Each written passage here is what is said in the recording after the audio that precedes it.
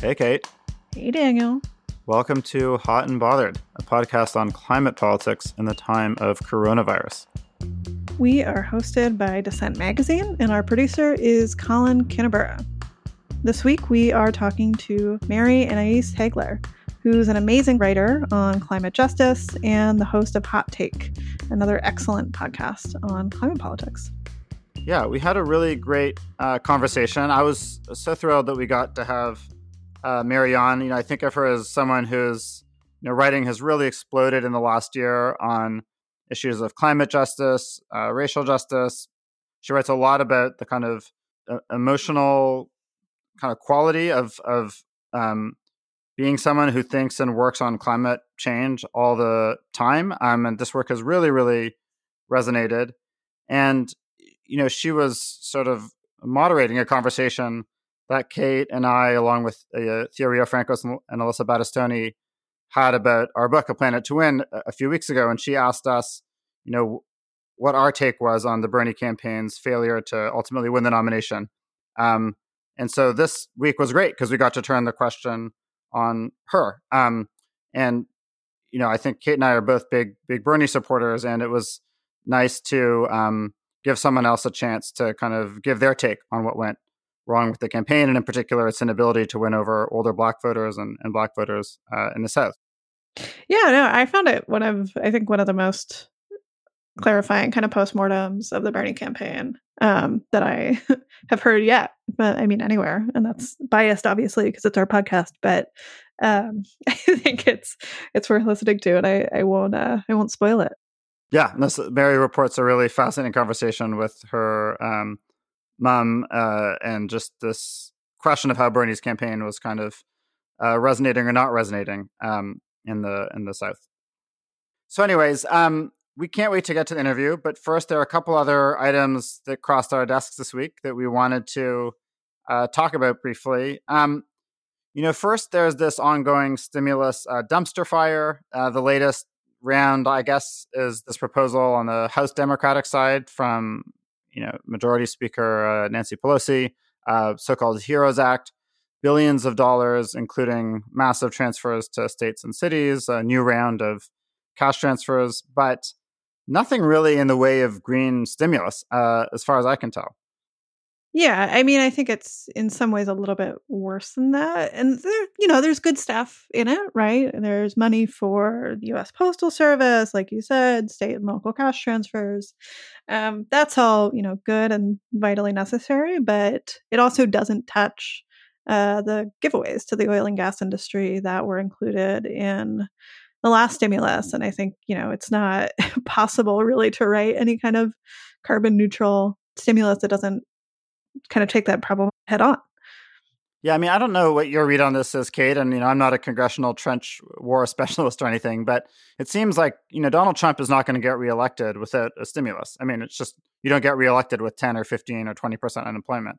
So I sort of sometimes feel like the Democratic Party has a lot of leverage here, because if there is no stimulus, then the economy will just absolutely tank, and Biden will get elected. So I find it sort of strange that Mitch McConnell's reaction seems to be the thing they're the most worried about, when actually they have the White House over a barrel.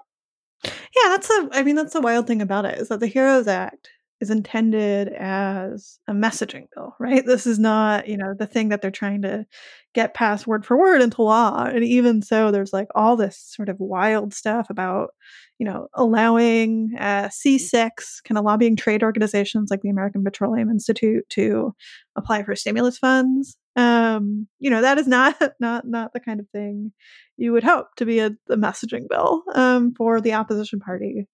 Yeah, I think you just said it. It's a messaging bill, and you pick up the paper every day or read online, and people are just freaking out about unemployment. And this doesn't even really read as a jobs bill.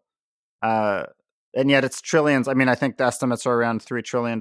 So, I mean, they're not, if we do 5-8 trillion in stimulus, if you add up what's been passed and what's being proposed, the idea that we can go back again for another 5 trillion for jobs, it's I can't quite figure out why they're not leading with jobs right now, when that is the thing that everybody is really freaking out about. Testing, treatment, jobs. Even the state to local transfers could be talked about more explicitly in terms of jobs and economic transformation. But I just want to ask you to just say a word, Kate, speaking of jobs, on a recent story you did on jobs in the oil patch that might, new jobs that could go to people in the oil patch or workers in that industry, but no longer extracting oil. And I say that just quickly because I feel like with climate politics, what I've really learned in the last few years is paradoxically, the more you kind of drill into details, the clearer often these things get. And I think I'd love to hear your sort of take on how, when you get into the kind of nuts and bolts of what kinds of work is being done and could be done, actually the idea of an opposition even between that sector and green recovery doesn't exactly exist, or rather between the workers and the recovery. Drilling into the details sounds like a really fun PDF. I love PDFs. I'm hot and bothered. All of the various ways for workers in the oil and gas sector to transition. So I wrote 2 pieces kind of in the last week trying to look at this, and I think the sort of upshot is best summarized by something someone I interviewed said to me, a civil engineer who works on climate and transport. I think we've both have talked to him a bit, Kostas Samaras, and he said there's a lot we do underground that isn't drilling up oil and gas. And so I looked at geothermal, which I think I truly just knew nothing about before, the last week or two, which is, most sort of famously used in places like Iceland. Has a lot of it. Kenya also gets, some huge proportion of its power from geothermal, which is sort of easiest to find around kind of hot springs and things like that. But that's also wild, by the way. I had never heard that Kenya was a geothermal power. You mentioned that to me over text the other day. It's just, we should know that. It's not something like 80% of their power. A big chunk of that is geothermal. The other chunk is hydro. So, it's almost all no carbon power that they have with, I think, very little nuclear, actually. But yeah, I mean, the thing, so I talked to this guy, Tim Latimer, who runs a geothermal company, and he got his start in the oil and gas industry, and everyone on his team actually started their careers sort of learning how to get oil out of the ground. And the thing he told me, which was, just sort of mind-blowing, is that basically the equipment is the same, and the type of expertise you need to operate it is largely the same. There's some differences in training. There's, some a kind of slight learning curve. But for the type of drilling they're doing, which is horizontal fracturing, it's in many ways very similar to how you frack for oil or gas. But there are, just far fewer concerns about toxic chemicals. And, I think there is a lot to be explored, is what folks I talked to said about this from the kind of climate justice side, is that there's a lot, we don't know necessarily at this point, but signs point to this being a relatively, clean source of power, and that can really put folks to work digging up no carbon fuel. Yeah, I mean, it's super interesting. I definitely recommend folks check out those stories. That will all be on the show notes. And, I think that there's a government estimate from a few years ago that this, expanded geothermal could provide up to 20% of U.S. energy. So it is really serious stuff. And then I guess the last thing to note quickly, there's been this ongoing talk of Biden, the story in the New York Magazine, would Biden be the next FDR? He's thinking about a Rooseveltian presidency, which I don't know. I mean, I welcome Biden saying that he welcomes the hatred of his donors. It's hard to know what's going to happen. I think my only kind of comment on this is that I feel some of the political commentary is too much focused on what does Biden himself really want, even what some of his top advisors really want, and not enough on the actual lesson of the New Deal, which is that Roosevelt, runs promising 25% spending reduction, and ultimately is pushed far to the left by massive mobilization, unprecedented strike wave, as we talked about on the show with Raj Patel a few weeks ago. And so I wish we would worry less about what Biden wants, and even maybe what some of his insiders want, and focus more on the power mapping and the kind of power building strategies to push an administration that could be governing under conditions of a massive depression into the kind of progressive green stimulus policies that we want. I also think, the lesson for the New Deal that doesn't get talked about as much is that it made the case for itself over and over again and put, projects in every county in the US. And I think, getting back to what we were talking about geothermal and kind of options for oil field workers, you could see even a sort of realpolitik approach to that, which is to say, okay, there are folks who are in declining industries in places like Texas and Pennsylvania. And, these are states which are not unimportant in a presidential election. And so maybe you would come up with some sort of New Deal scale plan to rescue these communities and try to transition off of fossil fuels. I mean, I'm not holding my breath for that, but I think there's the politics and the policy of the New Deal aren't so easily kind of parsed out from one another. And, the same is true for a Green New Deal.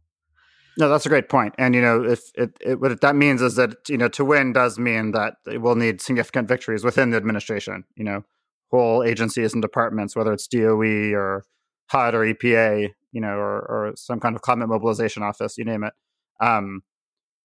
really being run by and accountable to members of the climate movement, broadly construed.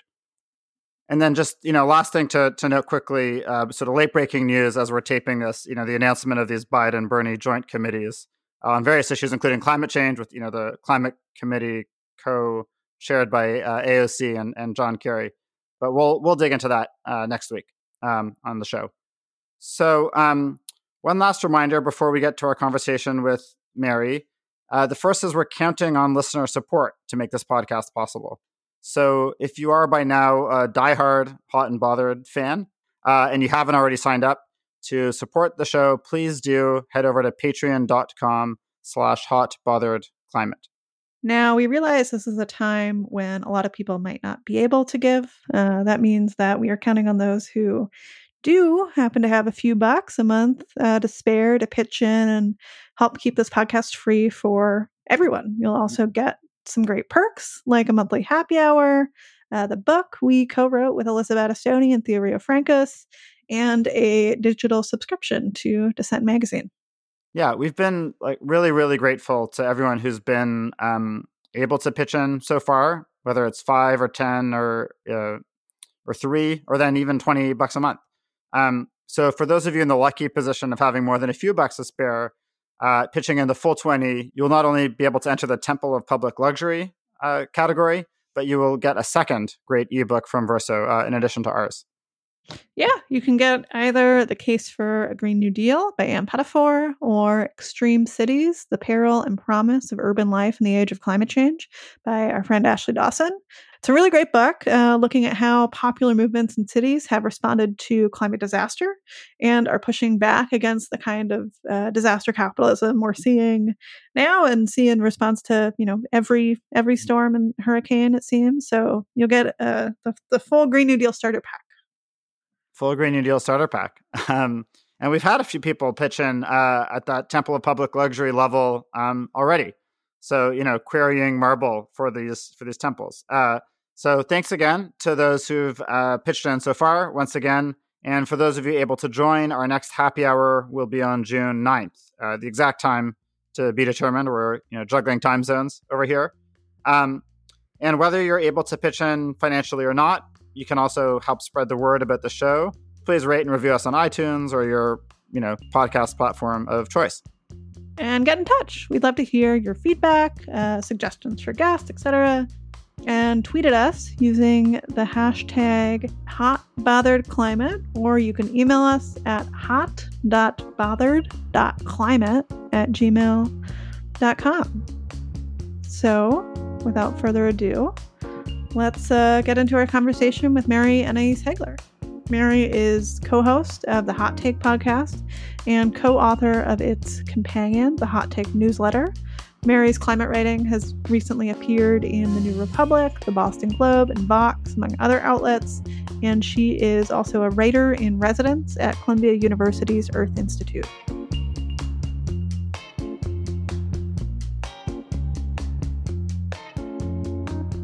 So, Mary, welcome to Hot and Bothered. Thank you. Thank you for having me. So the first thing I'm going to ask you is, how is your quarantine going? As far as quarantines go, it's probably going well. I haven't lost my mind yet, which is like a little bit surprising to me. And yeah, I'm excited for it to be over at some point in my lifetime, though. I'm really looking forward to it being over as well. Yeah, it's interesting. Before this, I was feeling kind of like I have a pretty big apartment because Bronx apartments are very big. And I was like, maybe I should have gotten a studio. And then after COVID, I was like, no, I made the right decision. This is a good idea. Yeah, no, you don't want the city to be your living room right now. That's not. No. That's not good. So you've got a newsletter, Hot Take, with Amy Westervelt, and it's linked to your incredible podcast of the same title, Hot Take. And your inaugural issue of the newsletter hit my inbox this past Sunday. And one of the points you make in the newsletter is that some climate activists are up to their old tricks. They're minimizing the COVID epidemic. They're saying things like, well, this isn't really a big deal. The really big deal is the climate emergency. And, you reproduce this cartoon that shows sort of the climate emergency looming as so much bigger than a boxing match with COVID. So why don't you tell me about the climate narratives that have been frustrating you in the last few weeks? Yeah, so when it comes to climate and COVID, I talked about this a little bit on Emily Atkins' podcast, Heated. I think we're getting better with it, but especially in the early days of climate or COVID, there was this tendency to either not want to talk about climate at all because it was feeling like, oh, this is not the time to talk about climate because COVID is like such an immediate danger. And then on the other hand, it was, well, climate is much bigger than COVID. So if you're worried about COVID, basically you're worried about the wrong crisis. And I think we're getting away from the whole, it's not the time to talk about it. But I'm still seeing this narrative of, well, climate is so much bigger than COVID, so you should worry about climate instead. And the problematic word in that sentence is instead. You don't have to choose which one you worry about. And I think the environmental movement and the climate movement has a dark history of doing that specifically to communities of color. And it was a big part of why I didn't see myself as part of the environmental movement for a long time, because it would be like, oh, you're worried about police violence? You need to be worried about the polar bears. What the fuck? Like, why? For what? And also, why do I have to choose? Like, why does it have to be like I either care about polar bears or I care about police violence? Like, that's a false dichotomy. And I think we're running into the same space with climate and COVID. You don't have to trump, for lack of a better term, COVID to make the case for climate. You could just connect the dots because they're not unconnected. Yeah, I think this echoes the argument you make in an essay you wrote in February of last year called Climate Change Isn't the First Existential Threat, which we'll link to in the show notes.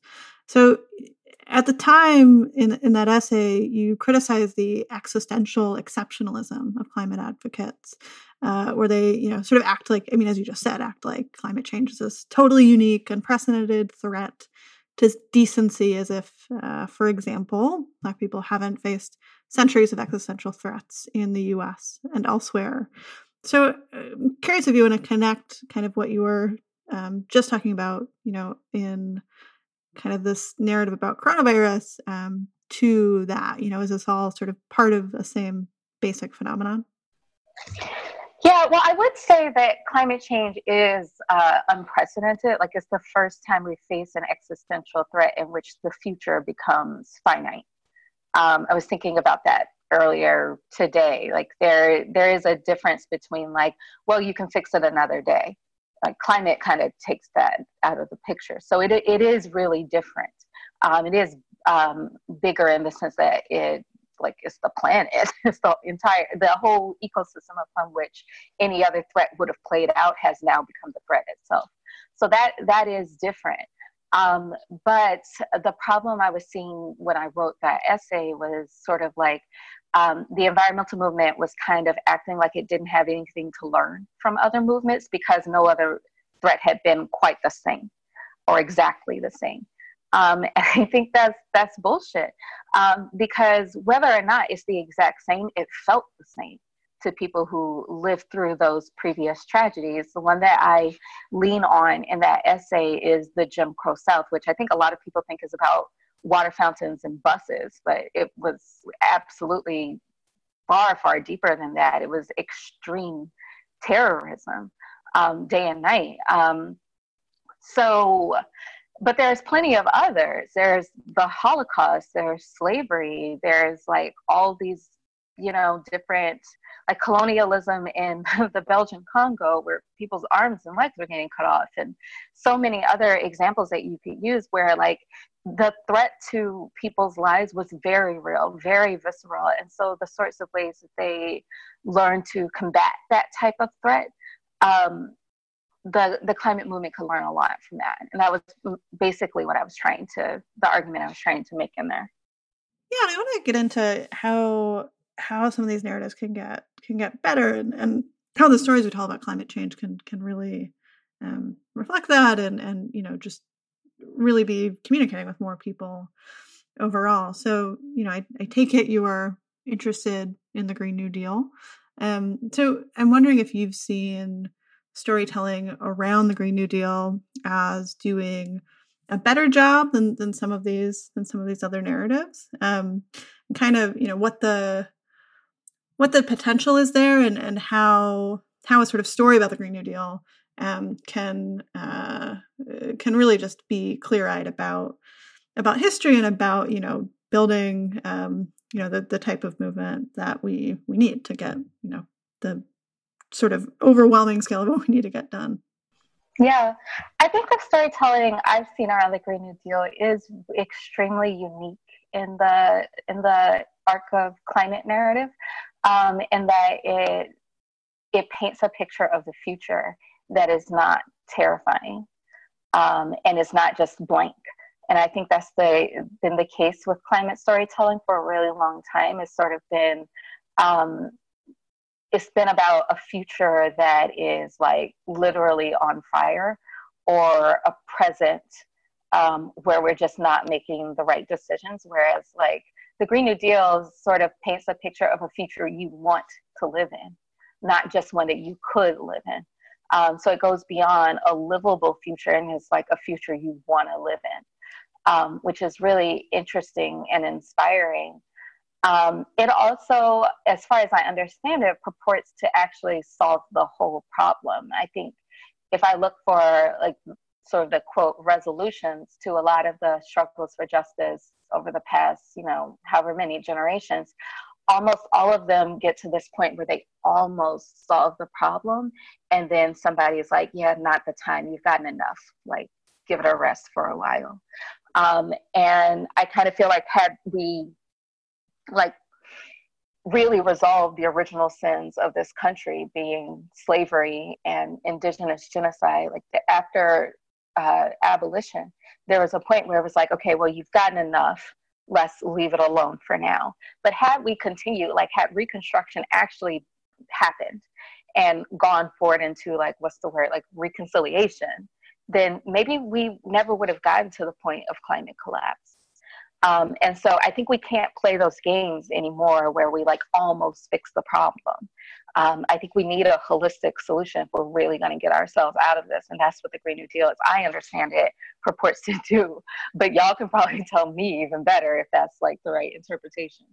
I love that. And I love the thinking about it as fundamentally a holistic approach. So then let me ask you about who I think of as the kind of big Green New Deal political candidate of the last year, which would be, Bernie Sanders. And certainly wasn't the only person to endorse the Green New Deal, but was the kind of overwhelming favorite of, let's say, the pro-Green New Deal environmental movement. And Bernie did well. He came in second, which is better than everybody except for Joe Biden, but that's not good enough. And he lost. Yeah, he lost. And he lost very badly, in particular with Black voters, and in particular in the South, and in particular older Black voters. You and I have talked a little bit about this, offline, and I'd love to hear a bit more now. And I guess especially from a messaging perspective, but any other one, if you would like, acknowledging that many things that happened that were unfortunate for Bernie were beyond his control, the Democratic establishment, the news landscape, and all that. But what do you think the team could have done differently? What did you see as kind of mistakes that were avoidable in terms of making the case with Black voters, and especially older Black voters, and especially in the South? Yeah, I think there was just sort of within the rhetoric that I was seeing come out of the Bernie campaign. And to be fair, I wasn't paying attention to it like a hawk the entire time. My favorite candidates went from Julian Castro to Elizabeth Warren to Bernie Sanders. But I think that there was a lack of understanding of who Black baby boomers were. And that kind of showed up to me where I would see baby boomers be painted with a really broad brush. And I see this all the time in progressive circles where like all baby boomers are basically painted as like racist, Fox News watching, bigots. And that's not who Black baby boomers are. And so they're like the exact opposite of that. And so understanding, like, first of all, that about them, understanding that they literally built the Democratic Party as we understand it, as we have it now, and understanding that when you build something like that with your own blood, sweat, and tears, literally, you are going to be a loyalist to it, and you are going to be protective of it. So I think I actually talked to my mother about this. One of the things that was off-putting for her was that Bernie is not really being a Democrat. And you can argue with somebody about whether or not that's wrong, but I don't think that enough work was done to understand, like, that's how they feel. And then you meet a voter where they are, not where you want them to be, or not, judging them for where they are. So I think that was a problem. I also think that there was a lot of room left for an actual conversation to be had about who this generation is, why they're important, like why is it important to kiss the ring of Black baby boomers? And that's because they earned that ring. The reason you can have a party or a campaign like Bernie Sanders that's so ambitious and so involved with like youth, young voters, and like building this sort of movement or whatever, is because of the work that Black baby boomers did. Like the last time you saw that type of engagement with young voters was, Freedom Summer, really. And the voter registration drives that they did, that they literally risked their lives to do. So one of the things my mother said to me, I had avoided this conversation for a while because, like, look, there's only so much that you can convince your parents to do, especially when, you're their youngest child, and especially when your mom was older than integration. Like, there's just certain conversations you don't have the qualifications to talk to them about. So I took my time having this conversation with my mom. But one of the things she said to me was that the Bernie Sanders campaign made her feel like they saw her as an Uncle Tom. And that was just like, it really hurt me when I heard my mother say that. Yeah. Yeah, no, that's definitely not the sign of a campaign message that's working. I mean, and that's a horrible feeling to imagine. Yeah, I also think, there's a real story to be told there about Black and Jewish solidarity during the Civil Rights Movement that Bernie could have told. I think he absolutely should have gone to Selma. I don't understand why he didn't. I think that he should have done sort of like a tour of civil rights monuments in the South, and sort of built his own sort of listening campaign through that to get to know Black baby boomers and talk to them. And, if I could go back in time and like actually have the guts to have had this conversation with my mother during the primaries, I would have told her that the reason I can believe in a campaign like Bernie Sanders is because of her. And, probably would have built more of a message out of that. But yeah, Bernie should have gone to Selma. He should have gone to Philadelphia, Mississippi, and commemorated the Freedom Summer murders there, or to Emmett Till's memorial that is constantly being desecrated. There's just so much that he could have done to build those inroads that MSNBC and all of these other things that were stacked against him couldn't have taken away from him. Yeah. I want to ask you a more substantive follow-up, but quickly, remind me, where does your mother live? Or what part of the South does she grew up in? Oh, she grew up in Nashville, Tennessee, but she now lives in rural Southwest Mississippi, like we're on the Mississippi River. Yeah, I mean, I guess the point about listening too, I want to draw out. I think what stands out about the Bernie success with Latino voters, is told by Chuck Rocha, who organized it.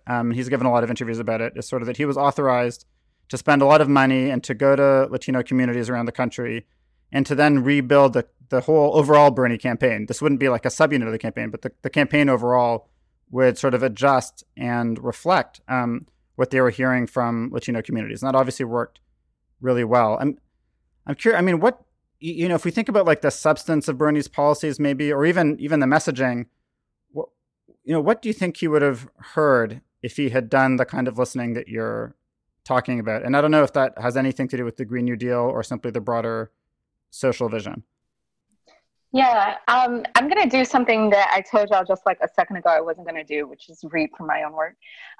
So there is, in the essay that y'all mentioned earlier, there's a passage where I say, so the next time you want to educate communities of color about climate change, remember that they have even more to teach you about building movements, about courage, about survival.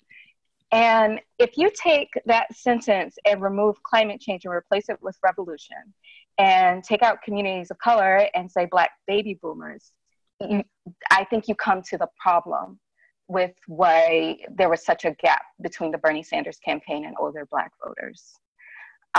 Because, he's saying he's building this revolution. It's like, bitch, who do you think taught this country how to build a revolution? What are you going to teach us about building a revolution? And there's something very real to that. There's been a couple of times when I finally talked to my mom about it, I think it took a little while for me to get past the MSNBC talking points and get to actually her. And my mom loves MSNBC, so whatever. But I've learned how to get past when I'm talking to Rachel Maddow and when I'm talking to my actual mother. And I knew I was talking to her when she was like, well, what the fuck do you know about struggle? You weren't even born. She wasn't talking about me in that case. She was talking about someone else that she heard representing the Bernie Sanders campaign. But that's a lot of what you will hear. And what the trick is with that generation, I think, is you really have to listen and be attentive to what they actually went through. Because I think we talk about the civil rights movement like it was a long time ago. It really, really wasn't. And there's no way to grow up in the South and not know that. It feels very, very present, very recent.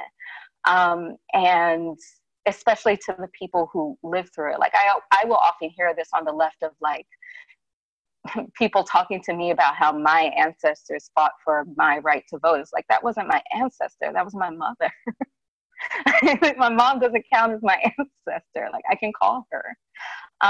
So I think, we treat it like it was a long time ago, but it was very recent. We need to act like it. Yeah. I mean, that's a really great point. And in fact, if anybody exemplifies that in a way, it's Bernie. I mean, he is literally the one who can say, I'm old enough to have remembered the March on Washington. So, he should be old enough to know that there are a lot of other people around his age who vote and who have a lot to say. Let me push you on just one more aspect of this. Something that I've been thinking about, around this question is, and it's influenced a bit by research in Latin America, where I also spend time, which is that Bernie's kind of the outcome that Bernie is promising, I think in a lot of ways for people who are not doing very well economically is to stabilize their situation, right? Rent control is about stabilizing communities. healthcare, universal healthcare, Medicare for all is about stabilizing your health coverage. So it's not changing year to year at the whim of your employer. A lot of the policies promise stability in, I think, a way that people whose communities are being torn apart would really appreciate. But the flip side of it is that the method is not stable at all. It's the political revolution and sacrifice and pain and conflict. And just as you were saying, there are people who know a lot about that trade-off, what it means to just throw away whatever stability they have to try to fight for something better. And like you're saying, that's a lot of Black people and Black communities around the country. And I wonder if you thought that might have also been, though, a challenge Bernie faced, which was promising people who could probably use a bit more stability, economic stability in particular in their lives, and also, climate stability. But the method was disruption, and maybe in the way that he talked about it just didn't connect at all with the voters you're talking about. I mean, it connected, I think, with Latino voters who definitely did worse under Obama because of the horrible immigration policies. But sorry, that's a bit of a tangent. But just the sort of like tension between basically promising stability and promising disruption kind of at the same time. Yeah. I don't know about that, but for me, actually, one of the things that, like I said, Bernie was like my third progressive candidate that I went to. Part of my problem with how he talked about that was he would often go to like, well, they have it in Sweden, why can't we have it here? Or they have it in Norway, why can't we have it here? Or whatever. And to me, of course they have that shit in Europe. They stole it. And they stole it from people who look like me. So maybe come up with a better plan. Then we're just going to emulate these places that stole it from people. So that was something that made it hard for me to make Bernie my first choice. I don't know why a lot of that didn't resonate necessarily with older Black voters, but that was why I struggled with it. Yeah, there's something uniquely strange about, I mean, as someone who identifies as a democratic socialist, I think there's a lot of lessons to be learned, certainly from like the way Nordic countries have built their healthcare systems, et cetera. We are not Sweden or Norway, and have stolen a lot of wealth ourselves from Black folks and through colonialism and all these different ways. And it seems like there's just a substantively different project. Like, was the plan to steal more? Probably not. So maybe don't say that. Well, getting back to kind of what you were saying, like, I mean, about the Green New Deal is that there's this idea that we can have a vision for a better future. And I think, I'd be curious kind of what you make of this, but that you can do that without reference necessarily to, a country which is a very different set of circumstances. Yeah. I wonder if maybe he actually didn't talk about the sacrifice enough to make it make sense. Can you say a little bit more about that? Well, it was sort of, whenever I heard him talk about it, it was like, okay, well, how are we going to do it? And it was like, we're just going to do it. And we're going to do it because these other countries did it. So how hard can it be? I didn't hear a lot about like what was actually going to be sacrificed because, or if I did, it was like rich people are going to be the ones to make the sacrifices. Like the plans didn't feel as fleshed out, unlike Elizabeth Warren's plans. However, Elizabeth Warren didn't even do that well with Black people. So that I'm not so sure that explains that whole demographic. Yeah. Yeah. And, I think there's a lot to be said about the 2020 primary campaign. And of course, we are at the end of it. And, are now in this sort of bizarre political reality for a number of reasons. And, I think I saw you talking about this, but, there was this recent story in the New York Times about Mitch McConnell using the Green New Deal as his last line of defense and basically just using that phrase to smear kind of any remotely progressive sounding spending proposals, that are leagues less ambitious than anything, certainly Bernie Sanders or even, Elizabeth Warren or anyone else is putting out. So, I'm wondering, is that kind of narrative trick something something to be afraid of? Should we sort of look to the Green New Deal and try to reclaim it, or what? How should we relate to Republicans just sort of kind of using that phrase as a cudgel? I think you got to lean in, right? Because like you could call it anything. You could call it, blue ice cream, and they're still going to call it socialist. They're still going to beat you up for it. It doesn't matter what you call it because you're up against a bad faith argument. You're up against a bad faith actor. It's basically like, if you're for it, I'm against it. Anybody who's like had siblings or had a bully should like be able to tell this trick. They don't like it because you like it. That's all it is. And so you have to learn how to defend the things that you believe in. It's not, naming it something else is not going to change their opposition to it. And they're going to call it socialist no matter what. And they're going to tell, all these people that, socialism is bad, which like, I don't even really know what socialism is. And I'm pretty sure they don't either. And it reminds me of the thing that Pete Buttigieg said during the campaign. Don't get me wrong, he was not my candidate at all, but he was like, look, they're going to call you socialist no matter what you do, so you might as well just do what you think is right. Right. And it's totally feasible that we could have, a revenue neutral $10 per ton tax on carbon, and that would also be called, Stalinism. Exactly. Like we've seen this over and over again where like you take an idea that they thought was good, and now that like you're in support of it, now they hate it. It's the most juvenile sort of bullying tactic I've ever seen. Like it's not even a narrative. It's just like straight up bullying. And it's just ridiculous to see us like keep falling for it every single time. And, I've dealt with my share of bullies in grade school. Eventually you have to fight them. There's no other way around it. Yeah. And I mean, so that's happening on the one side from, Mitch McConnell and certainly Trump and the administration. And then there's this other thing, which I know you've been paying some attention to, that is a little more subtle and easier to miss, which is younger Republicans and, to my mind, people sort of hedging against the potential of a Democratic administration come 2021.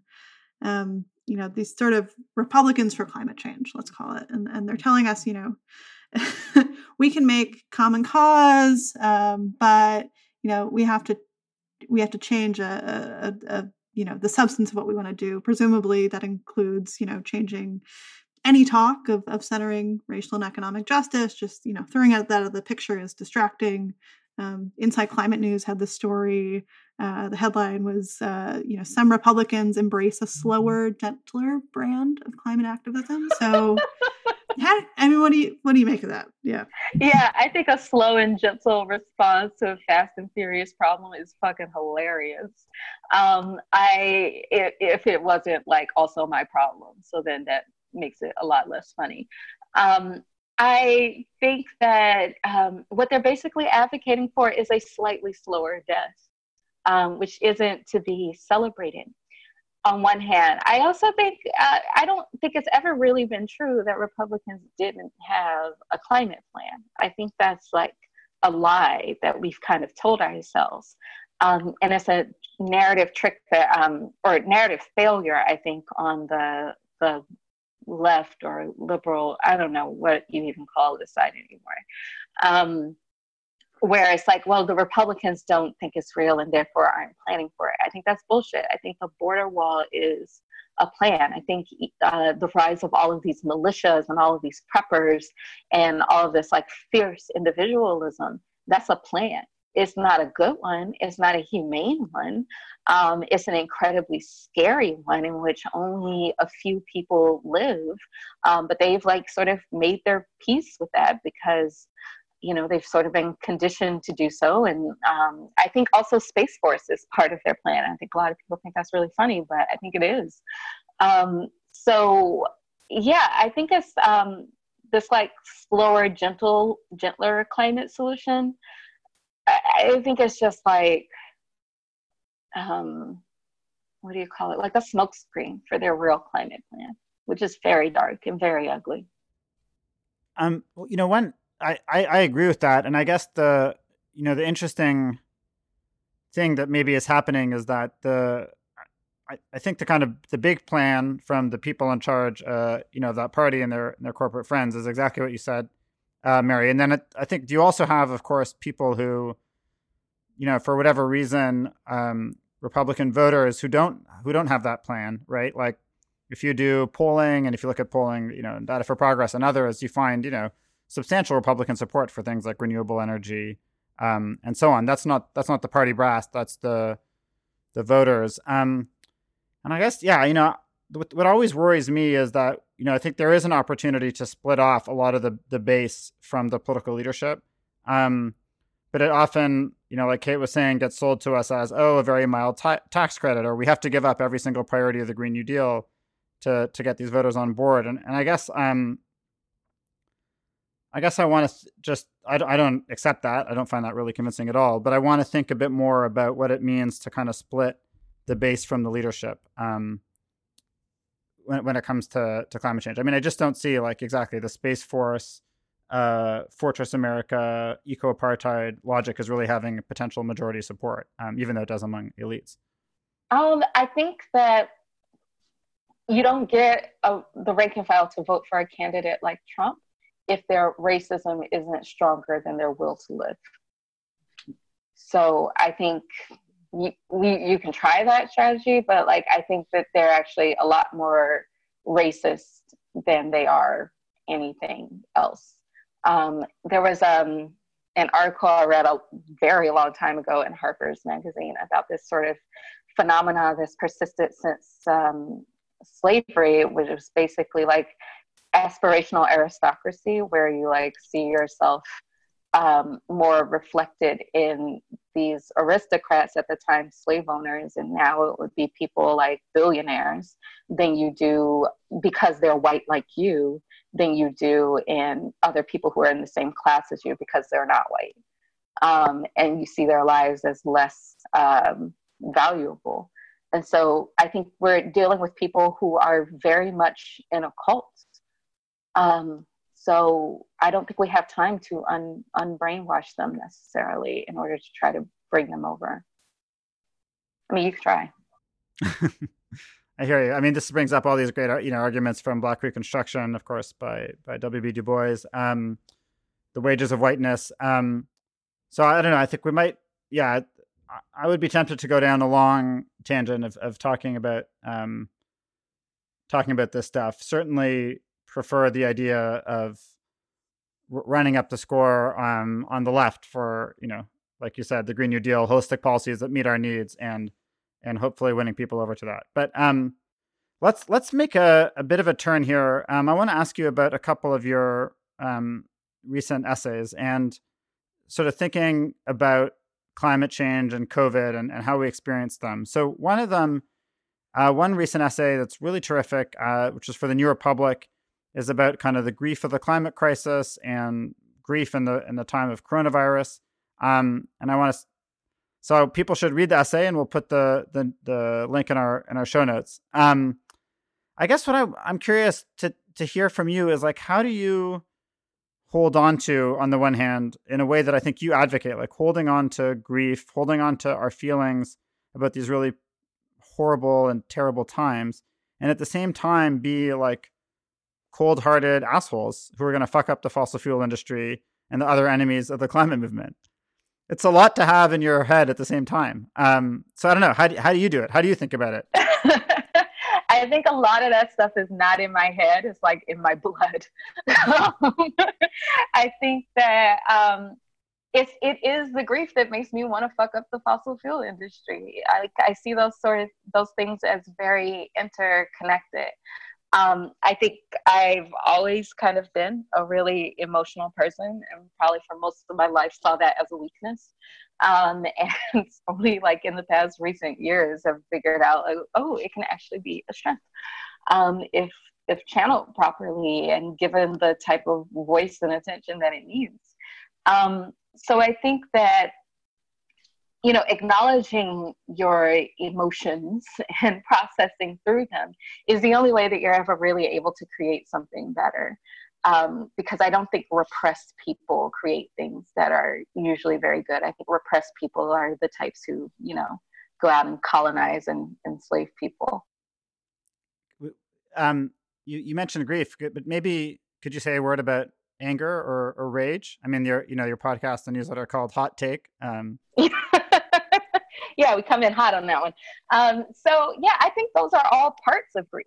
I think grief is a cycle, and what's interesting about climate grief is that it's a cycle so like the normal cycle of grief includes stages like shock, bargaining, denial, anger, and sadness, or despair rather, and then acceptance. Which is supposed to be the last one, and the one where you like have finally processed through the whole thing.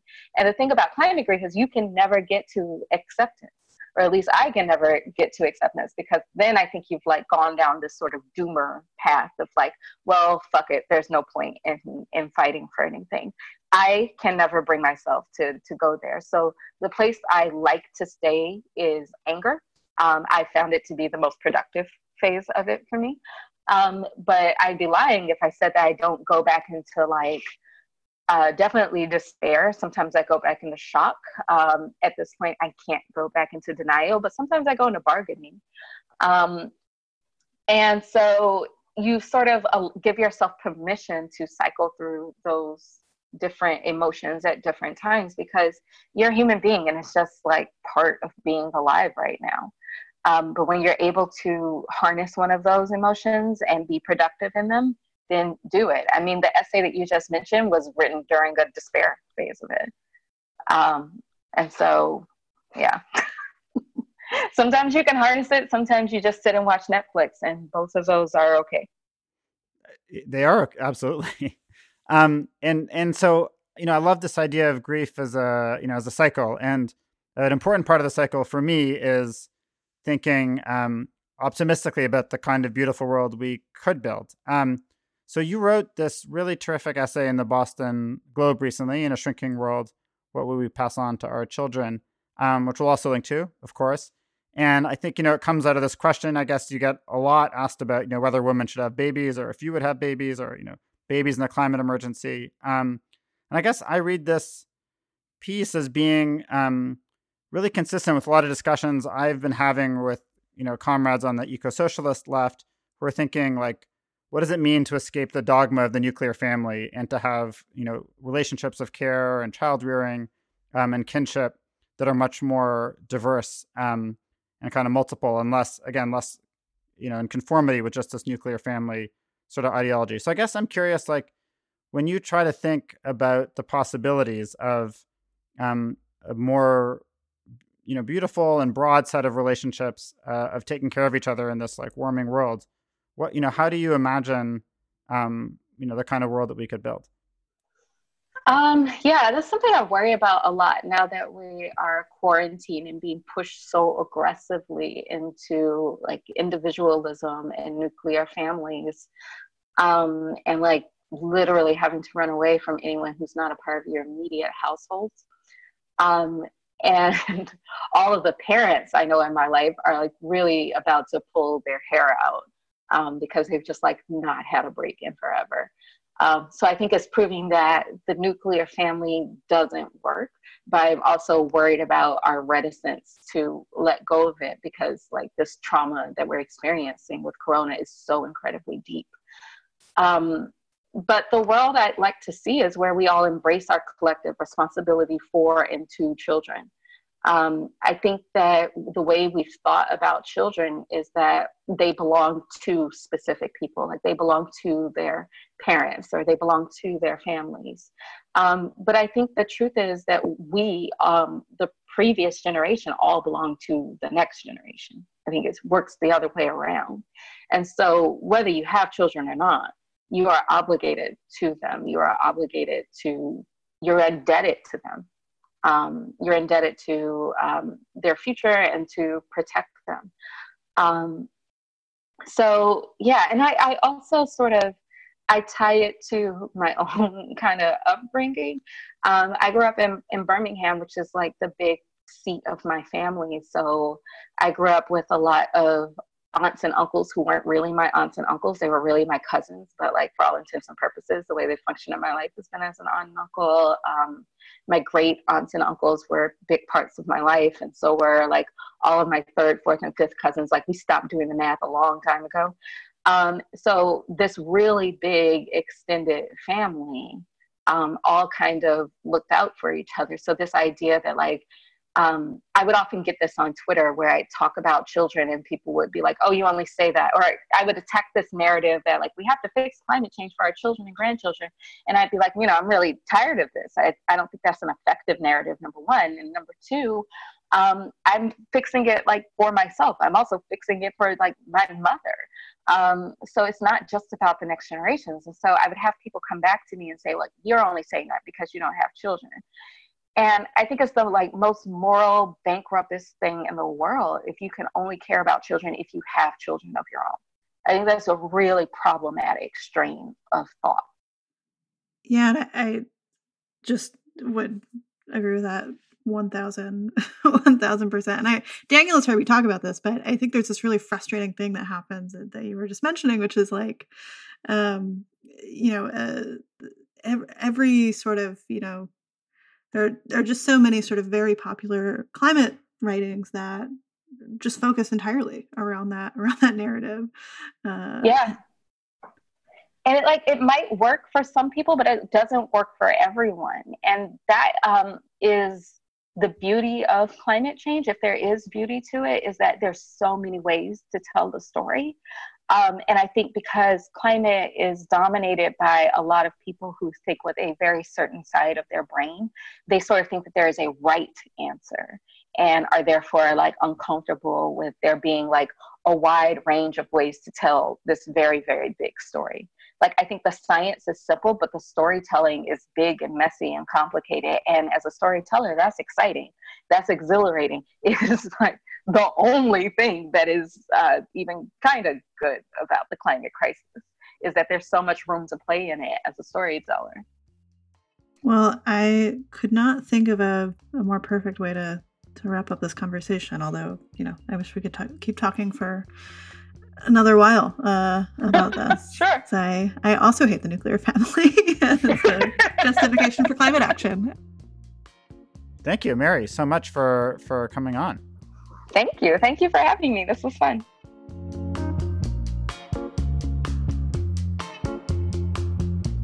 So that was Mary Anais Heglar.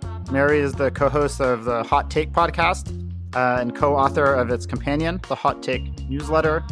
Mary's climate writing has recently appeared in the New York Public, the Boston Globe, and Vox, among other outlets. She's a writer in residence at Columbia University's Earth Institute, and we'll have links to her work up in our show notes. You've been listening to Hot and Bothered, a climate podcast in the time of coronavirus. That's it for this episode. We are hosted by Dissent Magazine and produced by Colin Kinneborough. If you like what you've been hearing, help us spread the word. You can tweet about the show using the hashtag #HotBotheredClimate. And if you're able to, pitch in to keep the podcast running and to cover our costs of production. We're on Patreon at patreon.com/HotBotheredClimate. So until next time, stay hot, stay bothered, and stay inside.